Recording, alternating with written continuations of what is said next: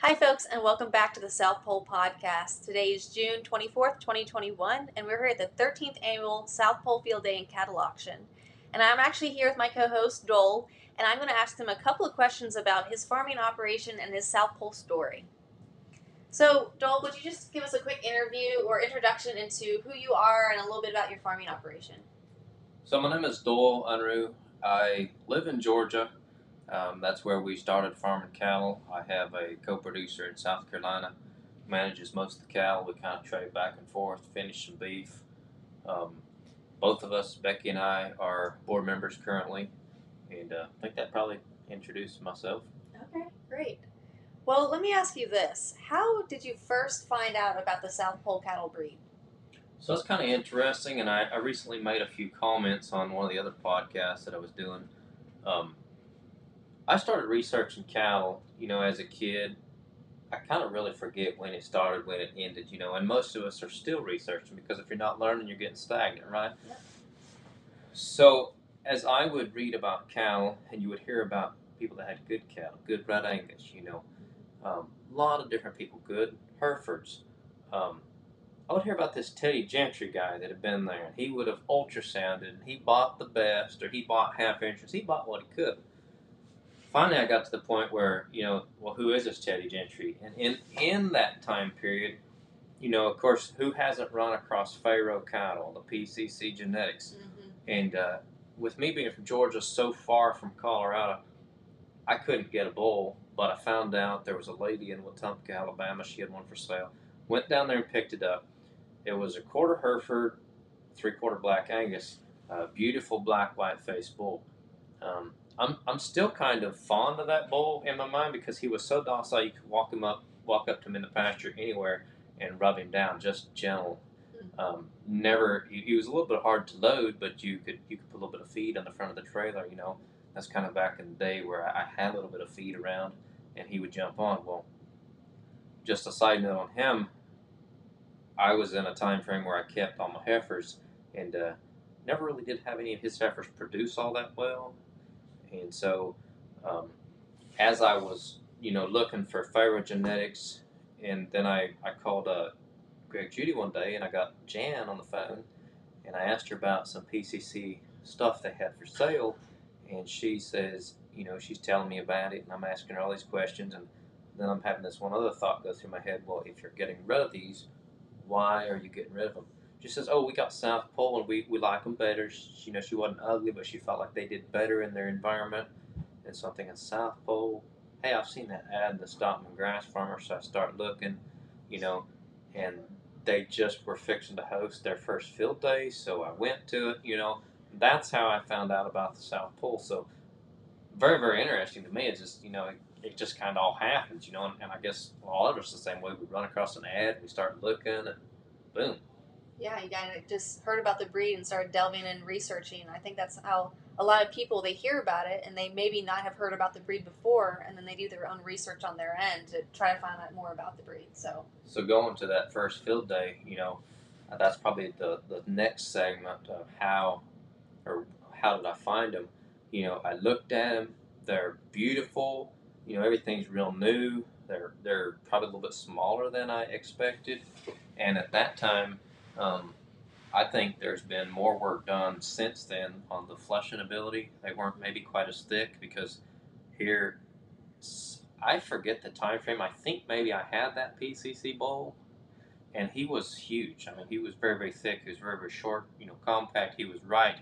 I thought he was going to be perfect, but I saw what I liked here, and then met some people, and Ralph Voss, great guy. He kept coming by. You'll find them Voss South Poles.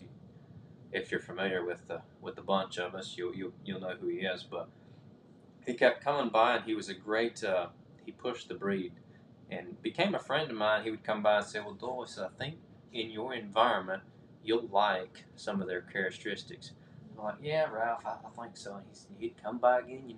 We'd talk, and he'd just be nice, and he'd say, "Well, I think you're gonna like the heat tolerance and the insect resistance. I think you need it in Georgia." Never really pushed it on me, but just encouraged me, and it worked out. So. So Joel, why South Poles? What drew you to them, and why do you still use them in your operation today? So I think, this was 15 years ago, roughly. Um, I was expanding in the cattle operation, acquiring cattle. Actually, that was shortly after I got married. We were building a herd. Um, I was buying short framed cattle, small frame cow, big gut, the whole thing, because I'd been doing my studying as a single boy on what kind of farming I wanted to do. And I kind of had in my mindset where I wanted to go, what I want to do. Just hadn't really, started to do it on my own. So um, we were acquiring cattle, and I had kind of decided that I read a lot of Pharaoh cattle stuff, and so I liked his philosophies. I said, well, I'll try to get a bull. And as I mentioned earlier, somewhere in there, I was running across this Teddy Gentry guy, and very thankful to him, by the way. Um, and so when I called Jan, then somewhere along there, I found that PCC bull, but I also ran across the South Pole Field Day ad, and that was the first one. So we went to that one, and this was another thing as a young farmer starting out, I'm looking at these seminars for 300, 500, 1,000. I'm like, I can't do that. I'd love to go, but I can't do it. Well, the field day is offered at that time was like $35, $50. I mean, it's still $50, I think, at 85 at the gate. You know, for what I felt like for the first several years, what I could go and potentially learn, it was a no-brainer. So I went, and it was a no-brainer. It was well worth every dollar I spent, travel-wise, everything. Started seeing more of the cattle, getting to talk to the people. Um, I remember being in the back of one of those crowds. It was actually a pasture walk that Greg Judy was leading, and I'm back there talking to Dr. Alan Williams, lives around Starkville somewhere, and Teddy worked with him, University of Mississippi, and they were studying cattle, doing the how long did it take them to leave the head gate and go 10 feet, and the ones that traveled the distance the fastest were the tended to be the toughest. The ones that stuck their head out 1 foot and ambled and slowly walked out, those tended to be more tender. And we still see that. Yeah. And so it's things like that. Talking there with Dr. Alan Williams, and I'm sitting there. Sometimes I can be kind of critical, pessimistic, whatever, and I'm saying, well, this, I don't like this, I don't like this. He says, yeah, but there's a lot of things I like about him, And kind of hearing those opinions maybe pushed me over the edge. So I already had a PCC bull. Um, had met Jay Miller there, and then of course Ralph Foss coming by and keep bugging me about, he thought that this would work well for me in Georgia. Well, it has. It's worked well in South Carolina as well. Um, South Carolina, actually, where they're at right now, currently, is probably a little tougher environment, just because it's drier, sandier soil. They don't have the fertility in the grass, so it reflects on the cattle, but they're doing fine. Um, so I ended up buying 8 heifers from Jay Miller, and that's another interesting story. He pinned them in Chattanooga, early in the morning. By the time I get out there, we look at them. First, we tour the farm, look at different cattle. Then we go sort out the heifers. I go home. It's hot coming through Atlanta. I mean, it is hot. My truck's overheating, and on the uphill, it's cooling off. So it's not like we got stuck in traffic, but the heifers were out of water the entire day, and I dropped them off about 50 to 100 feet in front of a pond. And I'm thinking, first thing they're going to do, they're going to go to the pond and get a drink. No, I have a lane built to the pond, but they jump the hot wire and they run to the woods. Okay, they're not mean or mad or anything. They just run to the woods. I'm like, oh my heifers just went, and they're gone. And I go to the woods, and they're lying down, just laying there, just chilling. I mean, it's like really, y'all aren't thirsty? You've had no water, and so then I remember I found later that the Barzonas have been known to go, a day or two traveling in between water. So some of this hardiness, comes from them definitely. It's just things like that, watching them. So I had a collection of the small frame, cattle already, and I was always keeping my heifers, and they just always performed great. That's great. Awesome. Thanks for sharing that. So are there any more stories that you have of your South Poles that are doing something that you kind of found unexpected? Yeah. One comes to mind, and there may be a couple more as I talk, but so I made a mistake. we in Georgia, there has been a lot of unused land, but it's in smaller parcels. And so I was working with another guy, and we said, you know what? Rather than going and checking 6, 8, 10 different pastures every day, we're gonna put the herd together, do the mob effect. When we get done with the pasture, we'll pull them off, rest it. Which recovery period, by the way, is probably one of the most important things in your grazing program. And we pulling them off, we're setting a new pasture. So we did that, and I just happened to ride through that pasture a couple days later. I don't remember the story's on the website. We wrote a newsletter article about it at the time. Um, I'm just riding along, and a calf pops up in front of me, Oh gosh. and so I realized then that I did make a bad mistake, because it's obviously a fairly fresh calf because it was hiding out, and I had a hard time catching it, had a hard time pinning it, putting it in a goat tote. Um, Took it and dropped it off with the cows, and that was the end of it. She took to it just Found fine? its mom, claimed it. I mean, it was awesome on the cow side, um, but I thought maybe even more awesome on the calf side, because the way I recall, it was 1 to 3 days. It was Yeah. pushing that envelope of how long can the calf survive, because again, summertime there was shade, but we picked up the water trough and we picked up mama's milk, so the calf had nothing. It's terrible, but it is an amazing story of the stamina of the calf. Now maybe every calf can do it, I don't know, we're not going to study this kind of thing, but it's still kind of cool. How did that calf end up later on in the season? Did it seem well and healthy when you guys ended up weaning them? You couldn't really tell. Couldn't really tell. Yeah. I mean, never noticed it. Okay. I don't really know. Yeah. It just never missed a lick, and that would kind of be my overall impression of the cow.